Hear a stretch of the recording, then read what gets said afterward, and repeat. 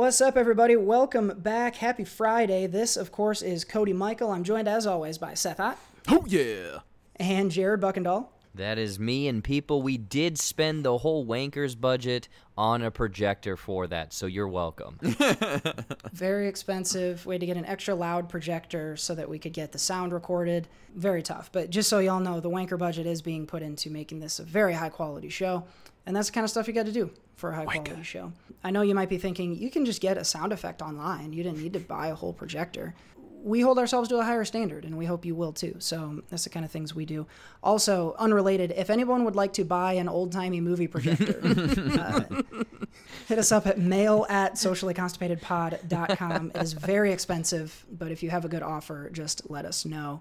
We, of course, are Socially Constipated. We are back once again with the Entertainment Outhouse, here to send you into the weekend with some reviews, some movie news, some TV news. This week, lots of reviews. It was a big weekend over the 4th of July holiday for new things coming out. And surprisingly, we all had time to actually watch stuff. So we've got a number of reviews to get into. We've got a couple things in the world of headlines that we'll cover in just a second. But before we dive into game time this week, just want to remind everyone, head over to sociallyconstipatedpod.com. You can click on all the episodes, leave us comments, join the mailing list. And there are links there to all of our social media profiles as well. We also have a femailing list, just to make it... Yep. We do have a femailing. Yep. Yeah, the femailing list, you can just jump into my Instagram DMs, and I will make sure that you're added to all the subscriptions. So just type in your email and your measurements, and then I will be in touch. That's a good idea, Seth. We should... You're getting me off track. Yeah. If you listened to Socially Constipated this week, Monday's episode, then you'll know that we gave out a couple pairs of movie tickets. Actually, our very own JB At Jared Buckendahl was the beneficiary of one of those pairs of tickets. Make sure you're out there liking, commenting, joining the lists, following us on all the platforms. Never know when we're going to be giving out movie tickets or some other prize. So go to the website, click all the things, become an Anchor Wanker, check out the sponsors, all of that. And you just may find yourself surprised with a couple of movie tickets. So that's kind of what's going on behind the scenes. So let's jump in and get this episode going. We're going to get into game time here. We're going to bring back another classic. This is going to be, well, I guess we didn't talk about retitling it. It used to be our SoCo second draft. So I guess our Socially Constipated second draft. Easily the most energetic sounder that we have on the board. Yes. The most work put into it. It took me hours and hours. We already talked about the projector. I had to buy an old-timey typewriter to get that one. So, fun fact, he did, and I have it. Yeah. I actually do have an old-timey typewriter. Do you? Yeah. I think we were like cleaning out one of my grandparents' places or something. And I was like, what is that in the briefcase there? And they're like, oh, it's a typewriter. We're going to throw it away. And I was like, no, you're not. I'm going to take that. That's a prop. So, yeah, there we go. Alrighty. So for those who don't remember the SoCo, or just the second draft, we can call it, I take a plot synopsis for a movie. I'm going to take out words. In this case, we have 5 words. So you'll each have 2, and then you can come together for a 5th choice for a word. But essentially, It's Mad Libs. So I taken out 5 words, and we'll replace them with some random gibberish that we come up with. We'll read off the new synopsis, and then these guys will try and guess what the movie is. So the first thing I need is a period of time. Who would like to go first? Cody, if you don't mind, I want to take point here. I'm going to say ahead. the Great Depression. The Great Depression. That's a period of time, right? That works. I thought for sure. I was like, there's no way Jared doesn't pick the 80s. And I was like, nope. Having a bad day, we're going Great Depression, baby. Yeah, you can definitely tell how my mood is by the answers I'm going to be giving. I'm going to skip ahead. Blank number 2, we're going to go with Death and Sorrows. No, this next one is a profession, actually. Mortician. Mortician. I see a The theme is emerging. Yeah, there we go. Theme. That words are hard today. Well, luckily for you, we need you to give a noun. A noun. A snickerdoodle. Okay. Great noun. Snickerdoodle. Cody, I need a piece of technology from you. Typewriter. Typewriter. Yes. Breaking age technology, the typewriter. And then Crazy finally, high tech. You both need to agree upon a noun. How about a fork? Ooh, yeah, let's go with that. Do you want a fork? Yeah, for Fork. some reason my brain was on like lawn stuff, and I thought rake, but a fork. I like a fork. Food rake. Yeah, Replace food fork rake. with food rake. We'll get best of both worlds. Okay. Food rake? Is that what you Yep, want? food Yep. rake. That's what Tom Haverford calls them. All right, so I plugged these into the old second draft typewriter here, and we'll go ahead and read off this new plot synopsis. So, Hold on, I didn't hear you type it up. Do you think we can run this through? Do you got to type them, or should we run it through the titillator? sure, go ahead, run it through the titillator. Okay, I'll run it through the titillator in a second. Before this, I just want to mention this is absolutely what I thought we were doing last week. Really? I had forgotten also what Thesaurus Theater was, and so when you started doing it, I was like, "Wait, this isn't the game, is it?" And then you brought this up, and I was like, "Oh, I was confusing the two." So Yeah. okay. Anyway, we're repurposing the titillator to get our entries put into this synopsis here. It's going to make no sense here in a second. Okay. In the Great Depression, a lonely mortician develops an unlikely snickerdoodle with a typewriter designed to meet his every food rake. Wow, we really messed this one up. You know what? Shockingly enough, I am pretty sure I know this, but also I would watch this movie. If a Great Depression mortician struck up a relationship with a typewriter, I feel like I would definitely watch the fuck out of that. It's not a relationship. It's an unlikely snickerdoodle. Oh, sorry. That's what I call my relationship. I mean, honestly, now I Snickerdoodles. want to call my relationship a snickerdoodle. Like, I want to be in a snickerdoodle with you. Yeah. Wow, I'm changing my life. That's the new, yeah. So if anyone out there wants think- to have a snickerdoodle with me, hit me up. That also sounds like a hip way to say three-way or something. Oh yeah, I like that. Ooh. Yeah, hey, you Me, down for a Stacy, and snickerdoodle? Tammy had ourselves a snickerdoodle. That was- Complete side note: I heard that if you're at a grocery store and you see someone with a pineapple upside down in their cart, they're swingers. So, fun fact, What? people. Yeah, that's a conversation for a different time, Seth. I'm sorry, I just had to throw that out there. Really? Well, let's Yeah. save that for the upcoming Socially Constipated podcast. Monday. Tune in Monday for more about the upside down pineapples. I guess we can do episode teases like that now. That's pretty guess Yeah, so. yeah. I'm curious. For some reason, I've never seen this movie, but Wall-E is coming to my mind. I'm assuming that's way So off. your guess is Wall-E. I guess. I don't know. I think Cody has this one, though. Cody, what's your guess? Wall-E is a great guess, and you very well could be right. I'm thinking that it's her. Oh. All right. Well, I will Yeah, say snickerdoodle. one of you is correct. Should we do a drum roll? If we got this right, then we're gonna go have a snickerdoodle afterwards. Yeah. I don't want to be involved You in your want a drum roll? snickerdoodle. You have to. You have to, or it's not a snickerdoodle. Then. Yeah. Drum roll, please.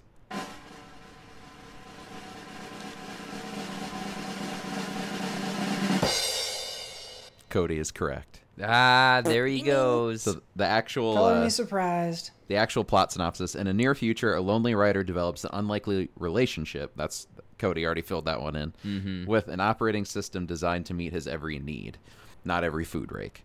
So yeah, and I was gonna give you a hint too if neither of you had any clue that an actress has a movie coming out this weekend. You probably could have discerned that pretty easily. That's from that. right. yes, Midsommar. ScarJo. Yeah, Midsummer. Yeah. Yeah, that's true. That could have worked as well if I would have done that movie. But Huh. no. Well, The cream. you guys have both seen her, right? Excellent Yeah. fucking movie. Yep. Me and you watched it for the Oh, first so- time, I think, like when we were living together. That's right. Yeah. It's. I was shocked to find out they made the whole movie with a different voice, and ScarJo came in later. Yeah. Oh, And really? did all her parts. Yeah, true story. There's also one of the thing you ever watch a movie and you're like, man, I wish I had gotten to see this get done like without all the movie magic on it. There's a scene in that movie where ScarJo, who is a disembodied voice in the movie, has an orgasm. And I remember watching that and thinking, man, to be in the room where she was just recording that must have been fucking hilarious. And that's one of the all-timers that I think about, like, oh, wow, that must have just been such an awkward and weird setting for her to have to go record in. We rarely have to record orgasms for our podcast, but when we do, it takes us forever. It's not as sexy as you would think. So I think there's thing one is, in there, isn't there? I'm usually done in about 5 seconds. I think there is there is an orgasm sound. I'm pretty sure. There is an orgasm sound. Yeah, it's in there? waka waka. No, you're gonna. It's What? It's that No, one too. Bada boom. That's no. I know which one it is. Oh, this one. Mommy. There you go. Yeah, that's the one. There it was. Oh wow. How'd I know? Yeah, I just Gooey looked gooey. I looked it up about the voice, and they actually did a reverse All the Money in the World, and Christopher Plummer was originally the voice, and then Oh wow. and then ScarJo came in. Wow, I can only imagine that scene we were just talking about with Yeah. Christopher Plummer. I think that would have been a lot different. It was steamy. It's actually I bought the DVD because it's in the deleted scenes on the DVD, but it's the Wow, I'm only glad you place bought a can see it. DVD in 2013. Yeah, it's well, you know, I still have a PlayStation 4, and the only thing it's useful for now is DVDs. So And yeah, I just be listening VHSs. to Christopher Plummer get his rocks off, and that's pretty much Wow, what entertains wow, me since I oh, can't play ow. Ratchet and Clank. Wow. That do you like? That's Schwarzenegger if he was in. Those guys- Put the snickerdoodle down. Oh my god, that's honestly you could have been doing Christopher. I couldn't tell you what Christopher Plummer sounds like. I would never. He just sounds like a white guy to me. So, but I'm glad Arnold made an appearance. Indeed. So we got Her, starring Scarlett Johansson, who will appear in next weekend's Black Widow. Big recommend on Her if you haven't seen it. Go check that one out. It was the subject of this week's second draft. I just figured I'd spice that one up a little bit. But you guys might like that one.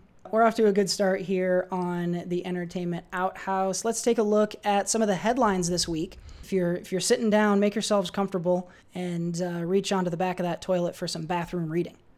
Sitting on the toilet. Sitting on the toilet. One of the pieces of news that I liked this week, I actually just read this today, and it's a quickie, is apparently for Venom, Let There Be Carnage, which is coming out, maybe one of you guys can help me. Is it later this year? I believe October. Maybe they moved October would make sense. I have no clue. Eddie. So Tom Hardy, of course, who was, I think, the only reason Venom 1 was successful, if we boil it down. He actually is having a career first. He's going to get a story by credit in Venom 2. Apparently, he worked along with the writers from the beginning at trying to figure out what would the story of the Venom sequel, what would it be.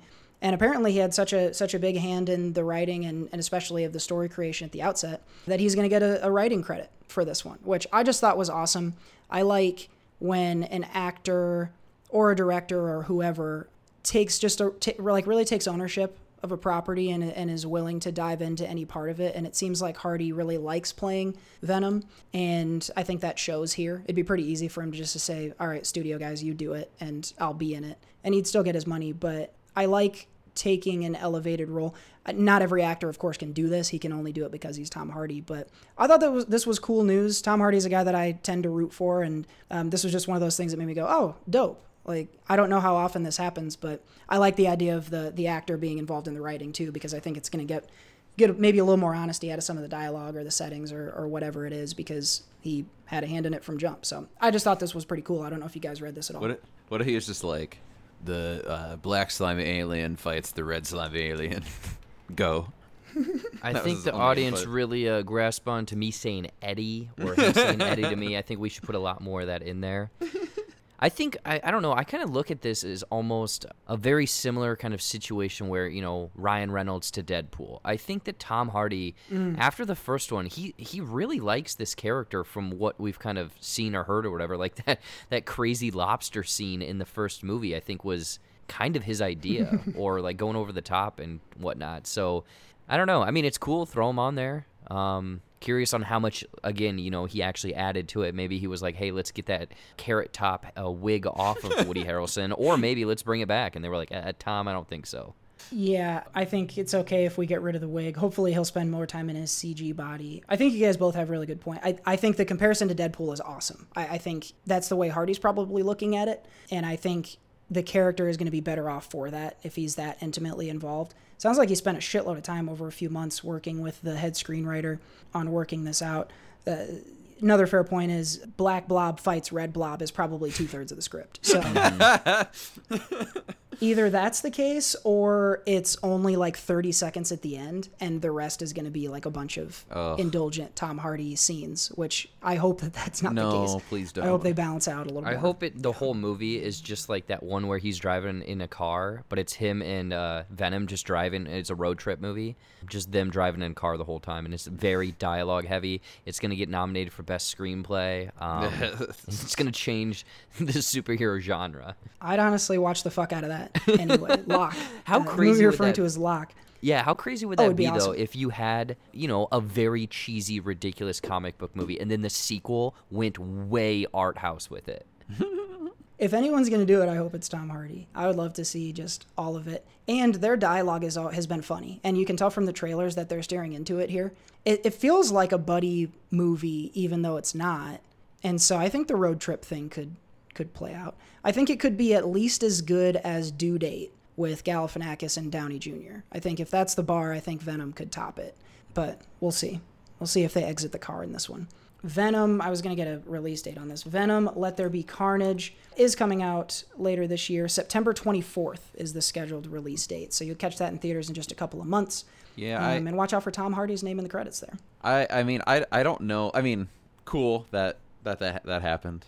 I just the first Venom movie, the story and all that, the dialogue, that all wasn't great to begin with. So the cool part of that movie was the action and stuff. So I hope that what he contributed is let there be more fighting here. Let there be more carnage. Yeah, basically that. Yeah. Let there be carnage. And so I don't want to hear you besmirch the good name of the first Venom movie. There was like a turd in the wind. Like, I don't know how they didn't get nominated for a writing Oscar then. So I don't want to hear you talk any shit on Venom. Every bit of it was perfect. No notes. yeah, None. you're watching that through your Spider-Man colored glasses. That's fair. Yeah. Also, as a side note, if you're in the grocery store and you see someone dressed up as Spider-Man, they are also swingers. So keep an eye out for God. those. Ah, touche. He's been figuring out how to work that Pineapples. one in for a little bit. Man, they be shooting ropes everywhere. The ropes are also a pretty clear giveaway that they're swinging. In both Oh my cases, God. actually. And exactly, that's a double entendre, as they say in the biz. Keep an eye out for Venom 2. Let's go now, and I think this is an interesting story because it sort of relates in a roundabout way to us and what we like and what we do. You guys were just telling me ahead of time, so I'll give super high level because you're going to be better at giving the details of the story. But Chris Stuckman, who is one of the most popular YouTube film reviewers, is now got the green light to make his own movie. And I think this is a fascinating story. Maybe one of you guys can fill in some of the detail here. Yeah, so I was just kind of reading over this and, my whole timeline of, again, following all of these other creators and stuff. A lot of people look up to this guy. There's kind of two main people on YouTube that have been the biggest reviewers for a long time. Millions of subscribers. You have Chris Stuckman, Jeremy Johns, but Chris Stuckman in this case. I don't know, people who are kind of following him have kind of said recently that he's kind of been in a funk. Just reviewing movies isn't his thing. He's always had a passion for creating. I think he's done a handful of kind of short films and a few other things like, behind the camera, writing, kind of every job. And I think it finally today was greenlit or announced, I guess, that he is doing his first, I believe, feature film. And it's covering some paranormal investigators that essentially go missing. I don't know. I didn't read too far if it's based on true events, but it sounds like an interesting first go. I believe that he is a big horror fan. Again, I'm not the biggest fan of him. I know the name, work in this sphere, but it's cool to see that, someone who just turned on a camera one day talking about movies, years later, they're making a movie. Mm-hmm. So it's crazy that all of these fans will be able to review their favorite reviewer's movie.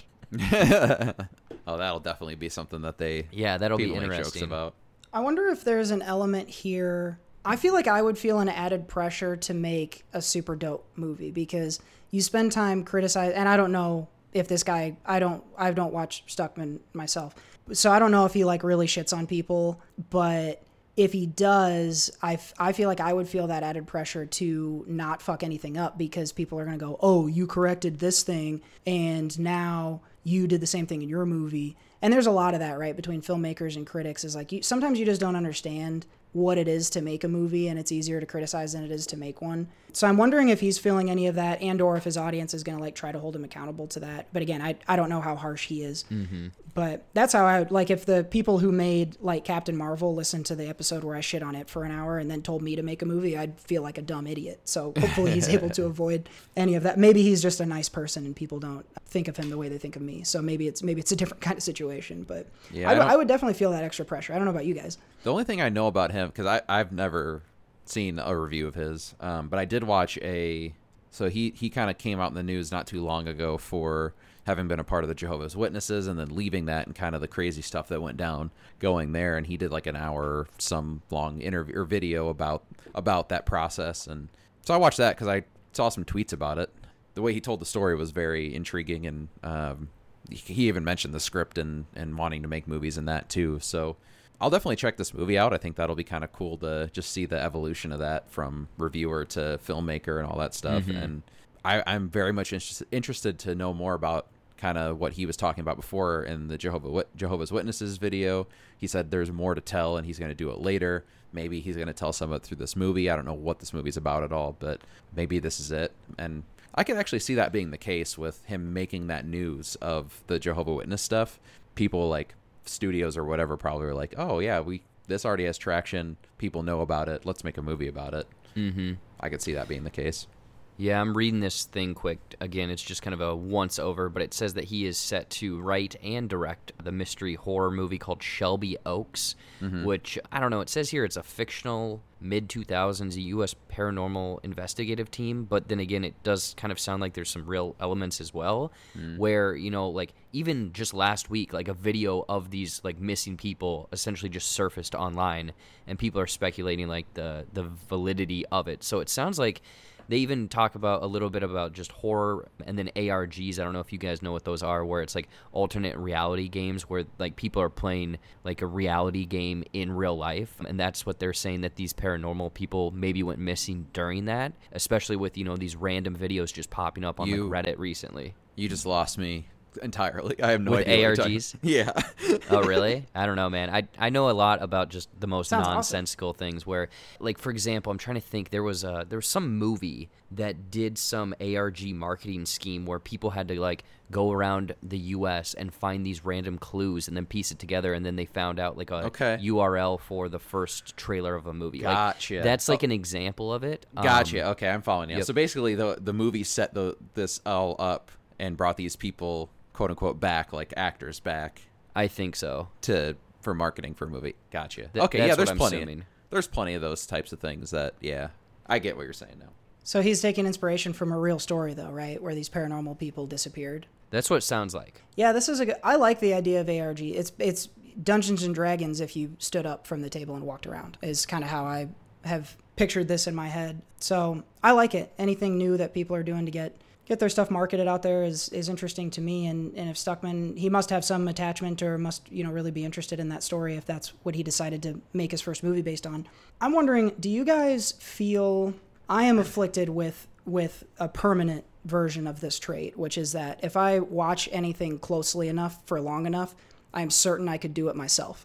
I'm wondering, do you guys feel like because of the last few years, how closely you've been watching movies and how you've been critiquing them, do you feel like you have a better understanding of how to make a movie than the average person? Or does it not translate at all in your heads? Like, do you feel like you could go fucking make a movie if you got a real chance to do so based on what you've learned? Could you end up making one? Yes. Would it be good? Probably not. In terms of your first question, I think the foundation of that question, do I think I can recognize more stuff when I'm watching movies? Yes, and sometimes it's more even a detriment because I'm sitting there trying to figure it out in my head instead of focusing on the movie. Like if there's something really cool or a really cool shot, or hell, I mean I've talked with I think both of you guys about this in terms of like like recognizing things in scripts that like whether or not they come back or not, or like the foundation of a script. Because I just finished reading or have gone through reading a screenwriting book, so I'm recognizing that like parts from that screenwriting book in the movie, and I'm like, oh, that's because this is relating to that from this part of the script. And I just get that almost annoys me sometimes, like if a movie's not grabbing me as quickly. But in terms of could I go make a movie tomorrow? Again, could probably put one together, but I don't think it would be any good. Yeah, I think it's probably the same answer. The thing is, I like doing things. I find it more difficult to bring more people into the mix. So if anything, it'd be a thing where I'm like filming it all myself. Be like inside. Yeah, it'd be something similar to that. But then again, you're limited in stationary cams. There would be like no tracking shots, so it'd be very pedestrian at that point. I mean, there's been some movies that we've watched, at festivals or small indies that are like that, but they have a great story in there. So I don't know. I think if anything, I think it'd be cool to do a short. I think that'd be the first step, but then go from there. Again, I'm gonna be honest, people. I have no idea what the fuck I'm doing. So maybe one day,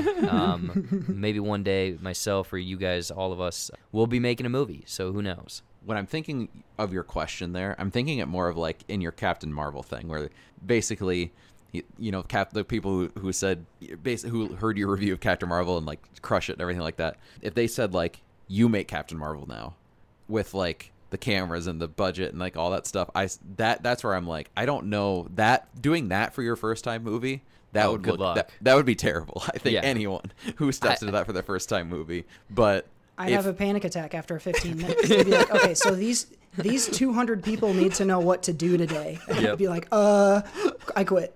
You guys are great.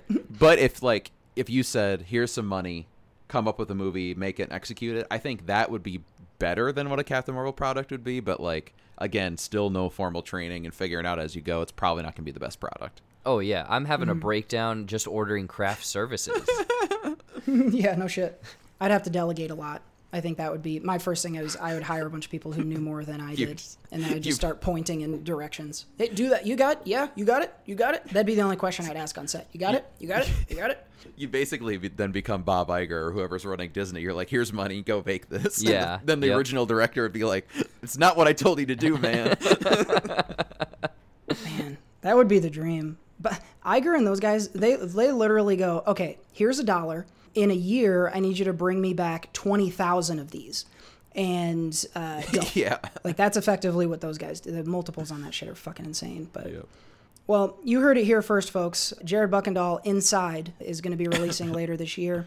And Captain Marvel 3, releasing in 2026, is going to be written, directed, and starring Socially Constipated. So keep an eye out for both of those things. Hell yeah. Let's replace this progressive movie starring a female superhero with 3 dudes. Yes, the way Hollywood intended it to be. I just get upset when they take characters like Captain Marvel and like make them into a woman. I just don't get it. Right? Like, oh, they do these for these woke snowflakes. Da, da, da, da, da. Like, let's get it back to where it needs to be. We need white men as Captain Marvel. And, I mean, the name Captain refers to a man. Don't you know that? Exactly. Cody will be Miss Marvel. I could be Miss Marvel. Yeah. Give me a wig. I'll do barely anything to change my voice, and I think I'd be a convincing girl. So, you got one more in there, Seth? No, we're good. He was winding up there. I felt you winding up, and I was like, let's get out of this segment before we start piling on how much of a girl I am.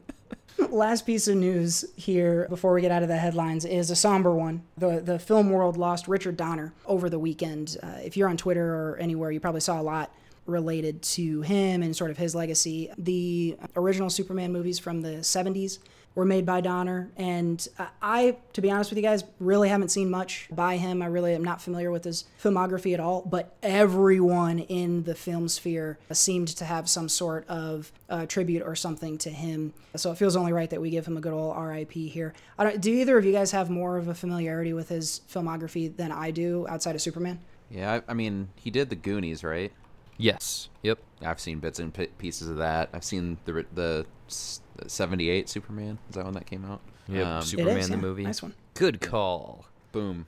Ooh, Lethal Weapon is in here. I didn't know he did Lethal Weapon. He has a very strange filmography, because I think he also has some like artsier movies too, if I remember right. I know people. I jumped Omen. on TikTok live the other day, and a handful of people were asking me to talk about it or whatever. And yeah, The Goonies and Lethal Weapon were probably the two that really stood out to me. But he also was executive producer or had some sort of connection with a lot of other movies, because it looked like he was executive producer on a lot of the first X-Men movies up until I think shit. X-Men Wolverine Origins. I think that might have been the last one he was connected with. So I guess in a roundabout way. Oh wow, Timeline. I'm seeing Timeline right here. How is he connected to that? Paul Walker, Gerard Butler. Oof, here we go. Yeah, he directed it. I didn't know. Wow, he there directed we go, Timeline. people. So yeah, It did not do well monetarily, but No, it also did The Lost not. Boys. A lot of people love The Lost Boys. Did he I direct that? didn't- He did not direct it. That was Joel Schumacher. He must have been some sort of producer. Also, 1993's Free Willy is on Oh here. hell yeah, Hell yeah, man. dude! That soundtrack by MJ when Donner's got that a free whale to is Willy. jumping. Yeah, he's got to get that Willy out there. Please, show me your dick! Show me your Willy.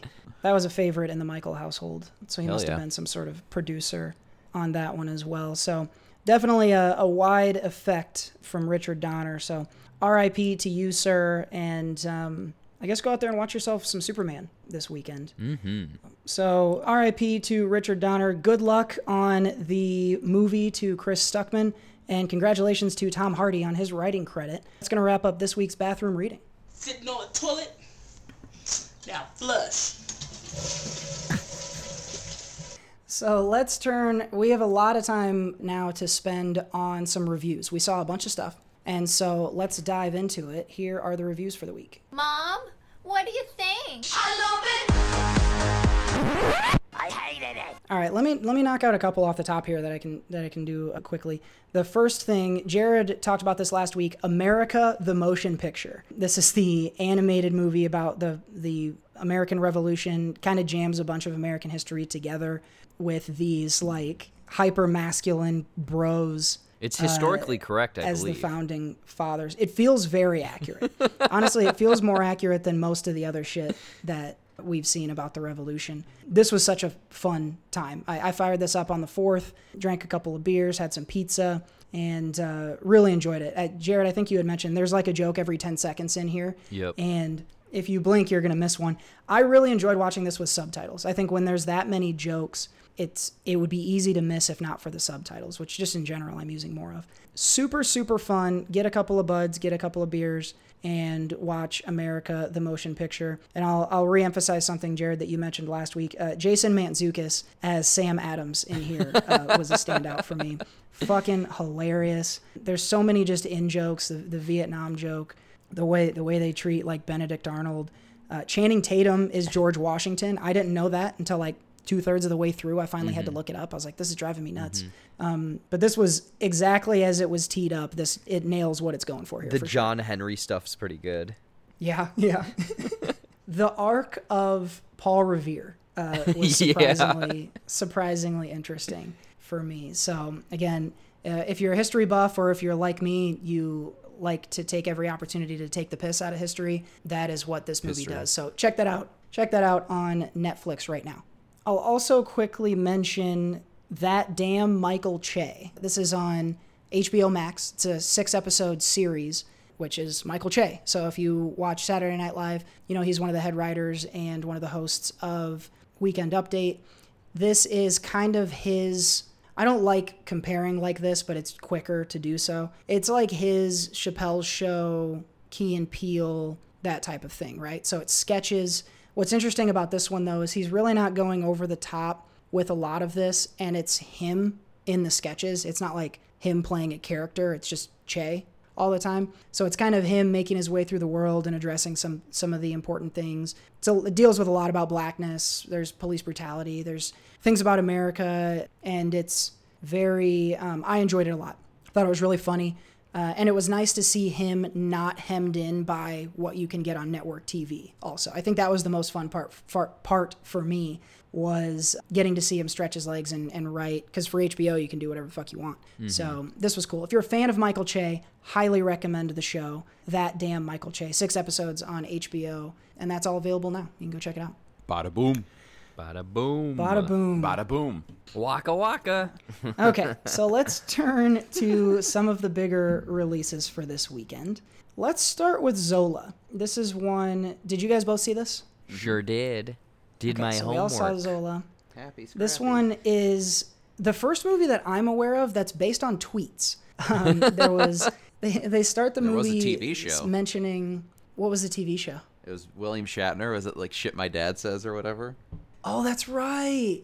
Wow, I forgot that happened. Holy shit. Man, we're old. If Shit My Dad Says Twitter is something everyone's forgetting, we're old. Zola is based on, I think the thread was like 150 tweets long from the perspective of a stripper who went on this crazy ass adventure in Tampa, Florida, and ran into some interesting characters here. Riley Keough and Coleman Domingo are Taylor Page. Taylor Page, you will recognize. Tight cast, not a ton of folks in this. There was also the guy that the boyfriend makes friends with is an actor from other stuff. He played Eazy-E in Straight Outta Compton. I can't pull his name. Oh, but yeah. I don't know his name either. I'll pull it up while you guys are talking in a second. Nicholas Braun is also in this from Succession. Oh, there you go. Succession appears too. This is it's A24's take on like a wacky road trip story, but also like there's stuff that's kind of heavy in this.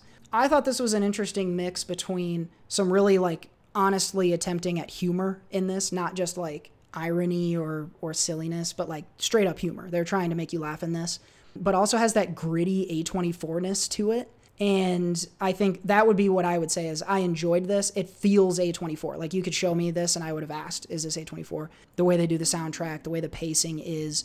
I think they had to stretch a little bit to get feature length out of this story, and you feel that. But that was my only complaint. I thought I liked the character work in here. The acting was good. I thought it was funny. It was surprising. Not the kind of movie that I'm used to seeing, and it felt for me like a nice change of pace. So I had a fun time at the theater seeing this. What'd you guys think? Yeah, I think they're kind of adding to your A24 point. It kind of felt like they changed up styles a little bit throughout the movie. It kind of like almost felt like it was jumping out of reality and then jumping back in terms of like the reality of the story they're in.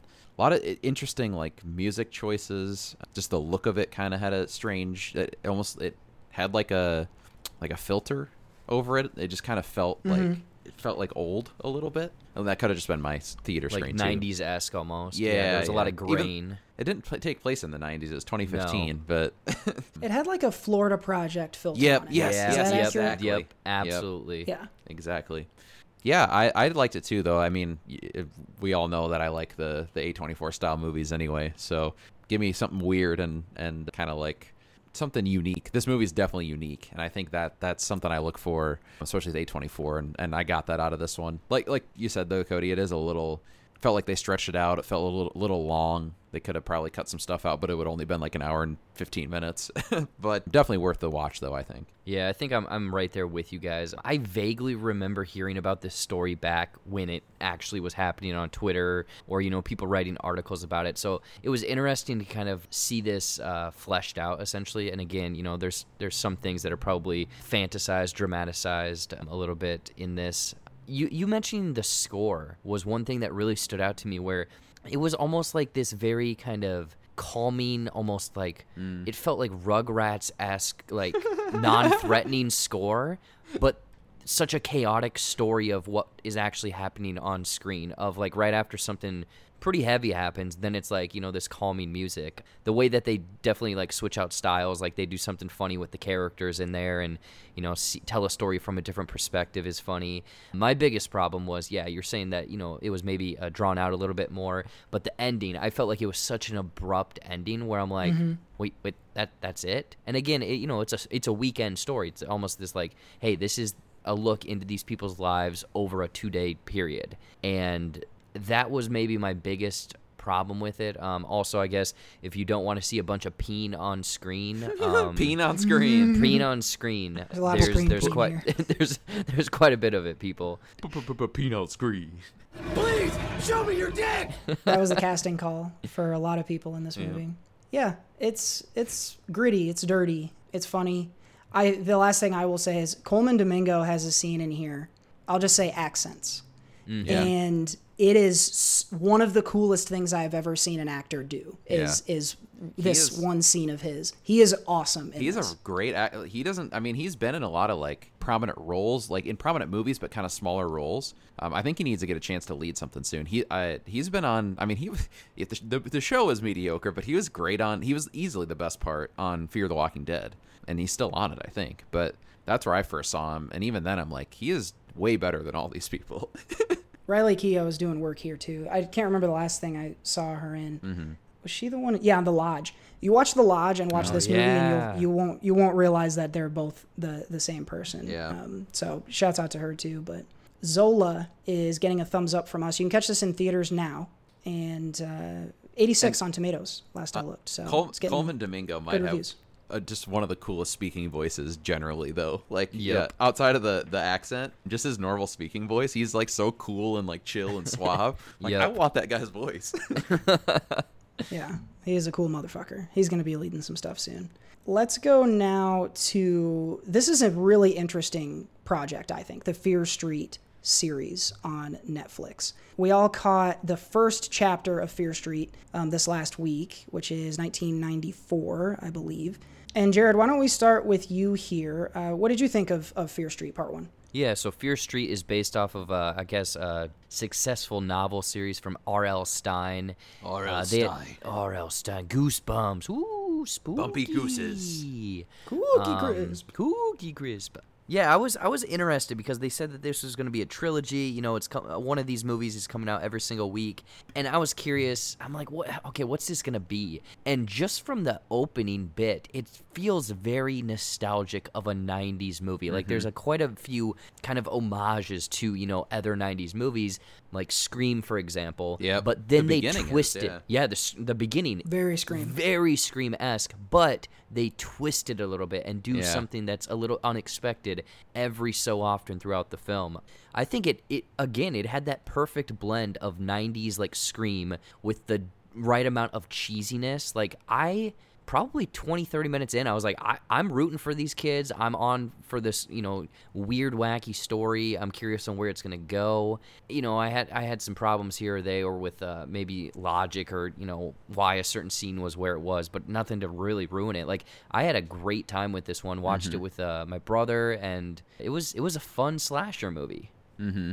Yeah, I like, adding on top of that, so as you mentioned, it's a trilogy. They put a bunch of like little seeds and lay a good foundation for what these other two are going to be. So much so as like essentially, not to spoil anything, but these type of things have been happening for years and years and years, and they go through and mention like 7 different ones. years. Yeah, like a whole bunch of them, and like show different clips of them and all that.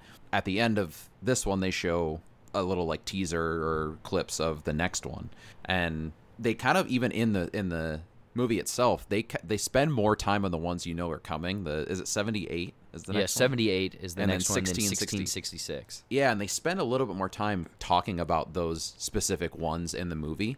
So again, kind of setting up the next two movies. I was super intrigued and like trying to like hear for that because I knew there was more coming and they were all related from what you told me last week, Jared. So I was like trying to like purposely listen and be like, okay, this is going to show up in that movie or like whatever, kind of like, again, the MCU stuff, why I get so interested in that and like what the little Easter eggs there. Anything you can give me a little bit of a string or a little bit of a cookie crumb for the next week. Yeah, I'm going to be more interested in the movie and pay more attention. So I liked it a lot. I love the slasher vibe. I love the 90s vibe. The music was good. There was so much. Yeah. Well, the first like 20 minutes of it though, I'm like, okay, how many fucking 90s songs are you gonna run through here? Oh, we're getting them all. We're getting now 1 through 7, baby. It was like Nirvana and like Pearl Jam. Like they just kept throwing every single like 90s band, like band from like 94 or prior in there, and trying to give you that nostalgia. But yeah, I liked it a lot. Pretty aggressive with the needle drops. That stuck out to me too. I was like, okay, there's a level at which this is gonna feel pandery. Yeah. I was ready to use the egg dropping sequel setup stuff as a negative for this. And if it were a standalone movie and we weren't getting the sequel for 2 years, I would be absolutely torching it for that. Yep. But because we know that part 2 is coming out this week, in fact, I think it's already out as of the release of this podcast, and part 3 is coming up immediately after, I'm more okay with it here. This is definitely a standalone feature, but the fact that we're getting the entire trilogy within just a few weeks, I think allows them to do that. And so I am here for it. I agree with you guys. It feels almost more like a miniseries. Yep, that's exactly what I was about to say. Is it's like more of a mini series than it is a series of movies. Yeah. And, you know, they nailed the aesthetic. It took me back to the movies of that time. I rooted for the kids. I gave a shit enough to be, like, you know, upset when someone died or root for them when they were running away. So it was nice. It was just a really nice, the type of horror movie that we don't get anymore because they want to make you the most disturbed you've ever been in your entire fucking life when they make movies now. So this was a nice throwback to me. Definitely am going to catch these next two right away.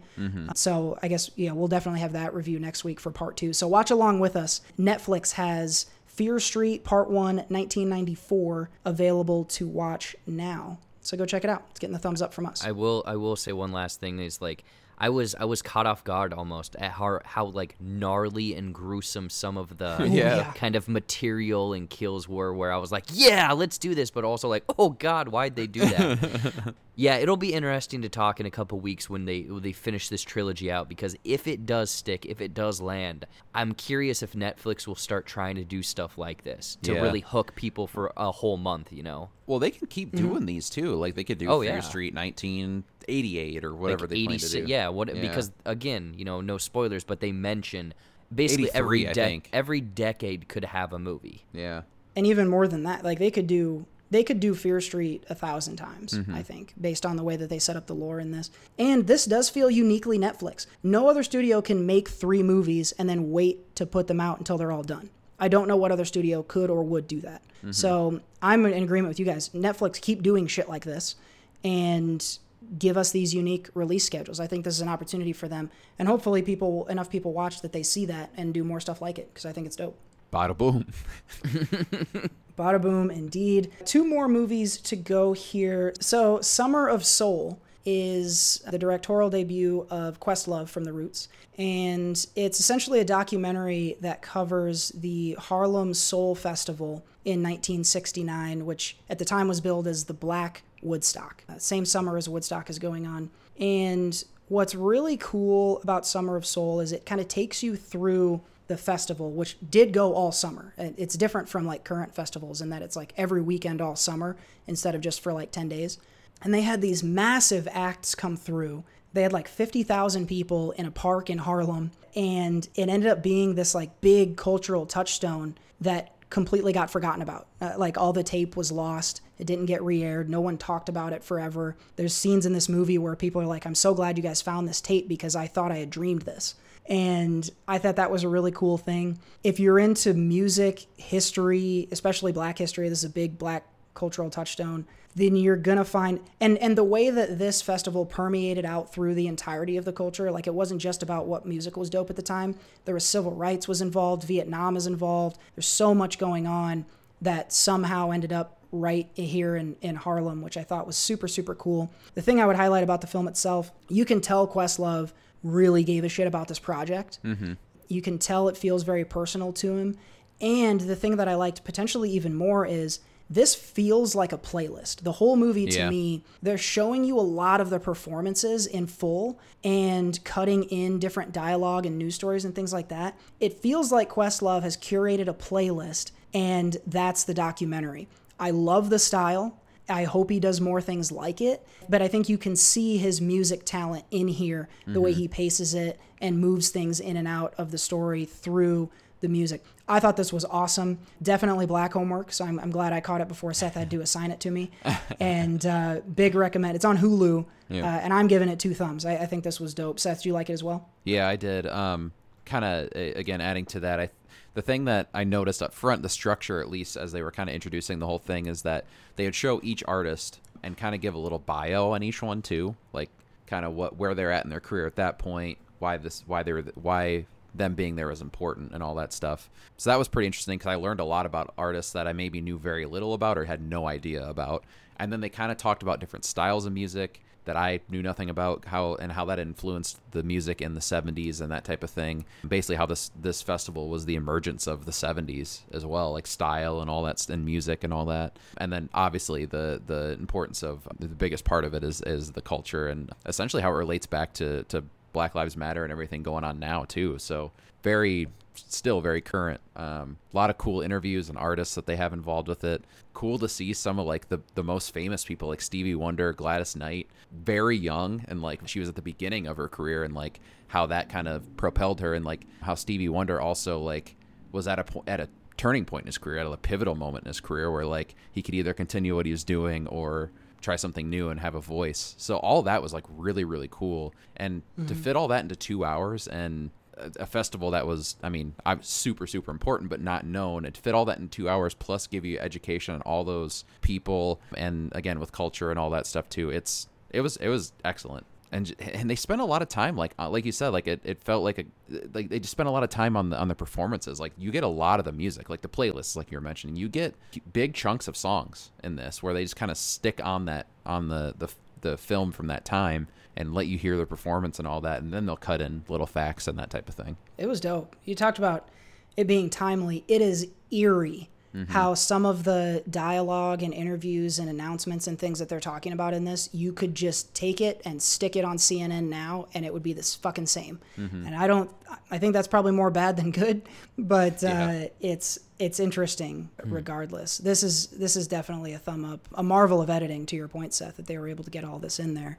I don't know if they had just great cameras back then or if they've remastered it, but all that footage and sound is really, really good. Yeah, it had to have been worked on some, but I guess cameras were, I think, better than I imagined they were then. But yeah, it looked like there had to have been some work done on them because you stop noticing that it's old footage after a while, which I thought was pretty cool. Other cool. than the clothes and stuff like that.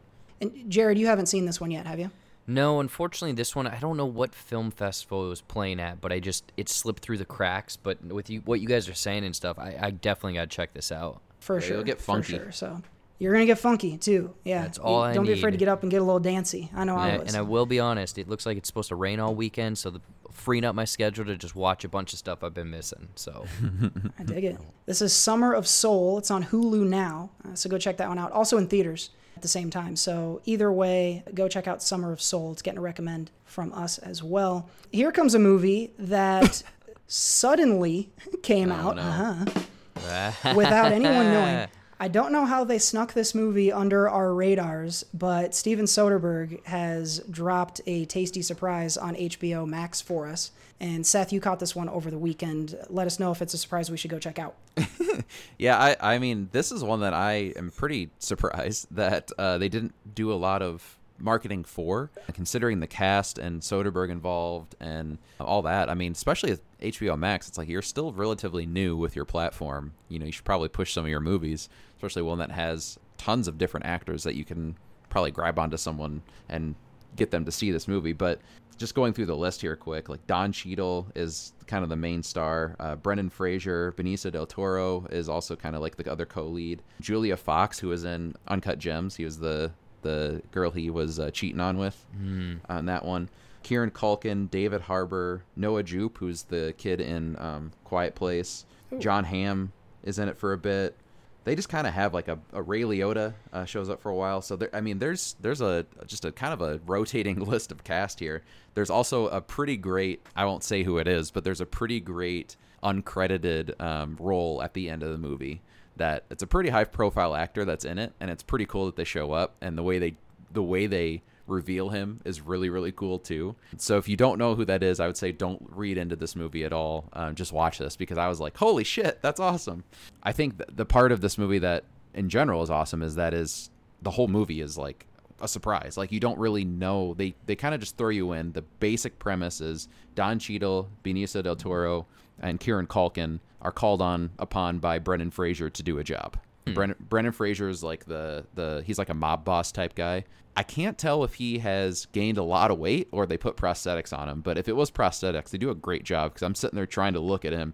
He looks like Kingpin from Spider-Man, just like in terms of like he's fat, he's built, he's got a good double chin going. So I don't know if that's him or if it's it's prosthetics. I haven't seen him recently, but he's some of both. He's definitely gotten bigger. But he's a crime boss. He calls upon them to do a job. They don't really know what it is. They just know they need to get a document from a safe. And those guys go off to David Harbour's house, and he somehow has access to those documents. From there, they just reveal things slowly. and kind of unfold the mystery of like what they're stealing, what deals are involved, who is scheming who. A lot of scheming in this movie, but overall, it's a pretty engaging mystery. It does get a little convoluted at times, and it's sometimes hard to follow unless you're paying like specific attention, because they throw so many characters and actors at you. You're like, okay, who are they and what are they doing? And so sometimes it takes a little bit, and they don't like outright say sometimes like who they are. I almost wanted to give an example there, but even that would kind of give it away. Bet not. Even some of like the actors though, that they reference that they might know each other, but then maybe they don't, but maybe they do. Like there's just kind of like a lot of that going on, where it's like, what don't we know here, and how do I figure this out? Even up to the very end, like this has a lot of turns and twists and surprises all the way to the end of the movie. So it's very, I mean, it's Soderbergh. It's a mystery. You know, he keeps you going the whole time of like, you know, do I really know what's going on here? So very great addition in terms of his library. A lot of really good performances. Very interesting story. It takes place in the 50s as well. So it's got a 50s. I forgot to mention that's probably a big part of it. It takes place in the 50s. So with the mob stuff, you know, there's a lot of that going on. That's where Brendan Fraser being the mob boss going there. And then like in terms of murdering and stealing and things like that, I think part of the 50s setting is it makes it easier to do that. You know, there's not a lot of cameras and ballistics and things like that to try and figure out, like, people are just getting shot, you know, and like that they can just lie to the cops and that type of thing. So I think that also is something cool with this movie. I enjoyed it a lot though. If you like Soderbergh, you're gonna love this, I think. Well, I certainly do like Soderbergh. Obviously, the Ocean's movies. He had the Unsane, which never gets talked about, but I thought was excellent, that they shot on an iPhone. Logan Lucky, which is one of our collective favorites. That's also him, right?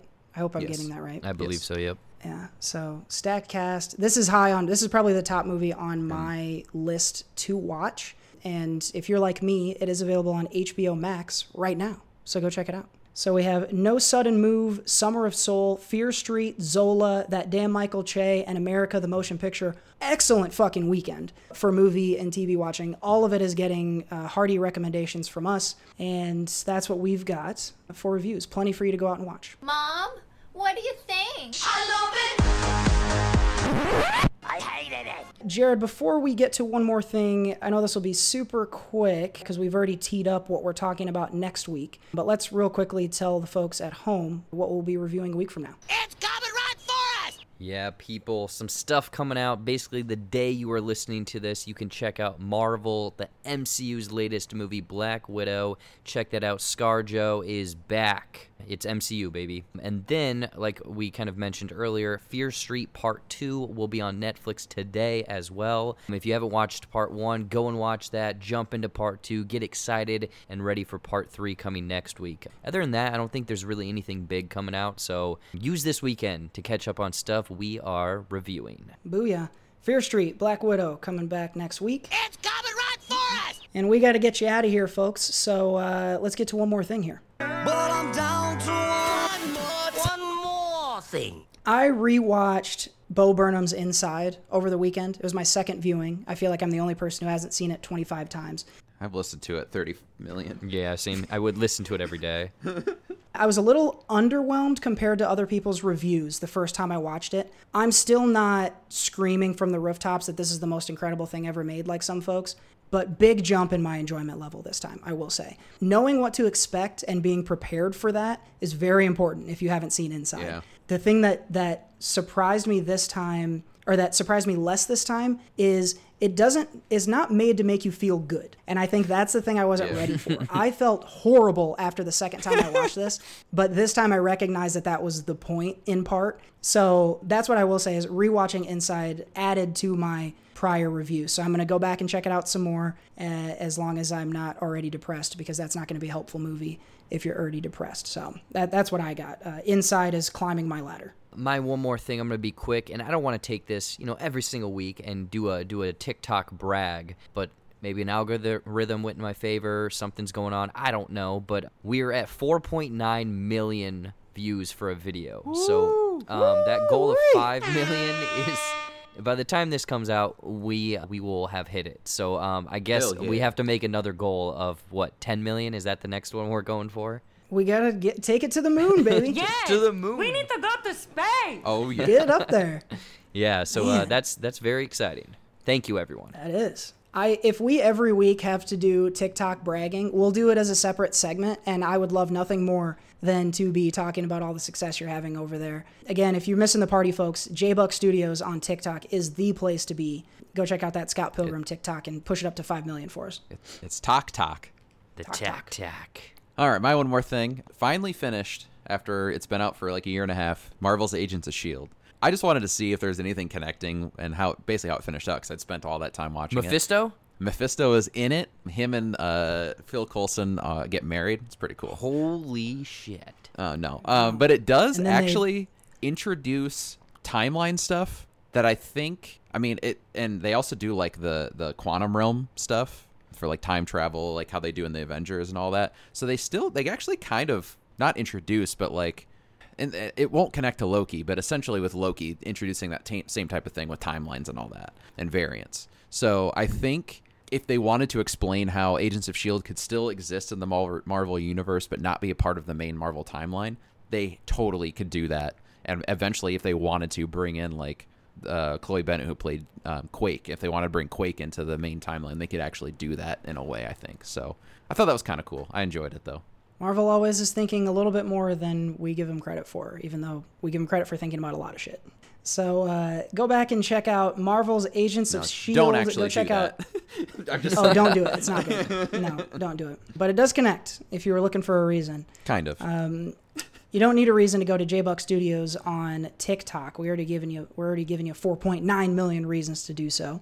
And if you've already seen Inside, go give it another shot if you were underwhelmed like me, and it may grow on you. So that's what we got for one more thing. But I'm down to one more thing. Appreciate y'all joining us this week. Hopefully we've given you some recommendations that you'll go out and enjoy this weekend. Hit us up on sociallyconstipatedpod.com. Jump into those comments. Let us know what you liked or didn't like about the movies we reviewed and the stories we talked about this week. Also, don't forget to go there, check out all of our sponsors, all of our social media links. Like, comment, subscribe, follow, all that good stuff. Never know when you might be going home with a free pair of movie tickets from Socially Constipated. So that's going to wrap us up for the week. Hope you guys enjoy your weekend. That is Jared Buckendahl and Seth Ott. I'm Cody Michael, and we'll see you next week. Bye.